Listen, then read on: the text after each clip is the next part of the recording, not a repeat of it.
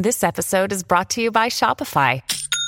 Forget the frustration of picking commerce platforms when you switch your business to Shopify, the global commerce platform that supercharges your selling wherever you sell. With Shopify, you'll harness the same intuitive features, trusted apps, and powerful analytics used by the world's leading brands. Sign up today for your $1 per month trial period at shopify.com/tech, all lowercase. That's shopify.com/tech. When you need mealtime inspiration, it's worth shopping Kroger, where you'll find over 30,000 mouth-watering choices that excite your inner foodie. And no matter what tasty choice you make, you'll enjoy our everyday low prices, plus extra ways to save, like digital coupons worth over $600 each week. You can also save up to $1 off per gallon at the pump with fuel points. More savings and more inspiring flavors make shopping Kroger worth it every time. Kroger, fresh for everyone. Fuel restrictions apply. This is Optimal Living Daily, episode 1485, Nomophobia and the Dream of Productivity, 4 Steps Toward Independence, by Laura Stack of theproductivitypro.com. And I'm Justin Malik, the guy that reads to you every single day of the week, including weekends and holidays. For now, let's get right to it and start optimizing your life. Nomophobia and the Dream of Productivity, 4 Steps Toward Independence, by Laura Stack of theproductivitypro.com. We're all the sum of our experiences. We can be shaped by things that happened recently, decades ago, even by instinctual reactions we inherited from our ancestors. For example, there are good reasons why, even in this modern age when most have never seen one in the wild, we still fear snakes. It makes sense that as we advance into the information age, we should develop new fears. One I find alternately amusing and worrying is nomophobia. Despite what it sounds like, this isn't a fear that tiny people in pointed hats will invade your garden. It's a fear of being outside of cell phone contact.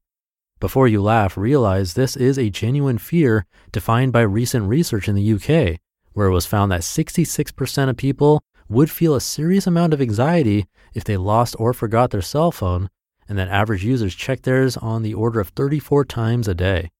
Researchers have identified the same anxiety in the US. This actually seems reasonable to me.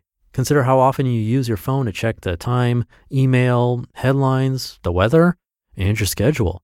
For many people, smartphones have taken over the roles of PDA, organizer, laptop, and tablet to some extent. So it makes sense that no mobile phone phobia would be a real issue in the developed world. Nomophobia is a frightening example of what happens when we let our tools become our masters. Aside from technophobia, the crippling fear of technology, and perhaps the perfectionism high tech lets us pretend we can achieve, it may be the most debilitating workplace phobia as it literally drives us to distraction. No 12-step programs exist for overcoming nomophobia, but you can rectify it yourself.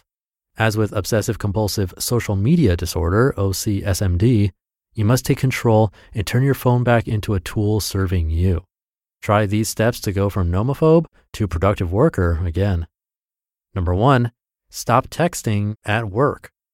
Everywhere I go, people are head down texting in cars, stores, airports, even in their offices. If you're not texting a team member about work at work, it's considered gold bricking. When I was 21 years old, I remember getting in trouble with my manager for using the work phone to make a personal call. Today, boundaries have blurred. However, using your phone to conduct personal business during the day is basically the same. So unless your smartphone is your work phone, you don't have an office phone, reserve its use to breaks, personal time, and lunch. Texting during a meeting when you're supposed to be paying attention to the people around you is a big no-no. If necessary, put your smartphone in a drawer when you're in the office. Feeling antsy? Turn it into useful energy by focusing on work. If you need to check your phone due to a personal situation you need to monitor, do so rarely.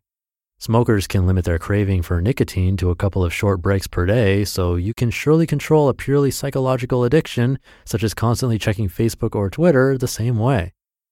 Number 2, deactivate email and text alerts. If you're already sitting in front of your computer at work, why do you need your phone to tell you that you received an email? Why do you need your computer to tell you either? Would you be checking your email during the day anyway? Turning off alerts will begin to pull you out of addiction mode. As a consultant, when I'm on the road traveling, of course I have my phone on, but I don't need my phone to tell me 100 times to check my email. I'll check it several times a day and handle everything that's come in at once, not one at a time, That's highly inefficient. I also don't get alerts or emails from my social media platforms like Facebook, Twitter, or LinkedIn that I just received a message because I'm going to check those anyway. Why duplicate everything?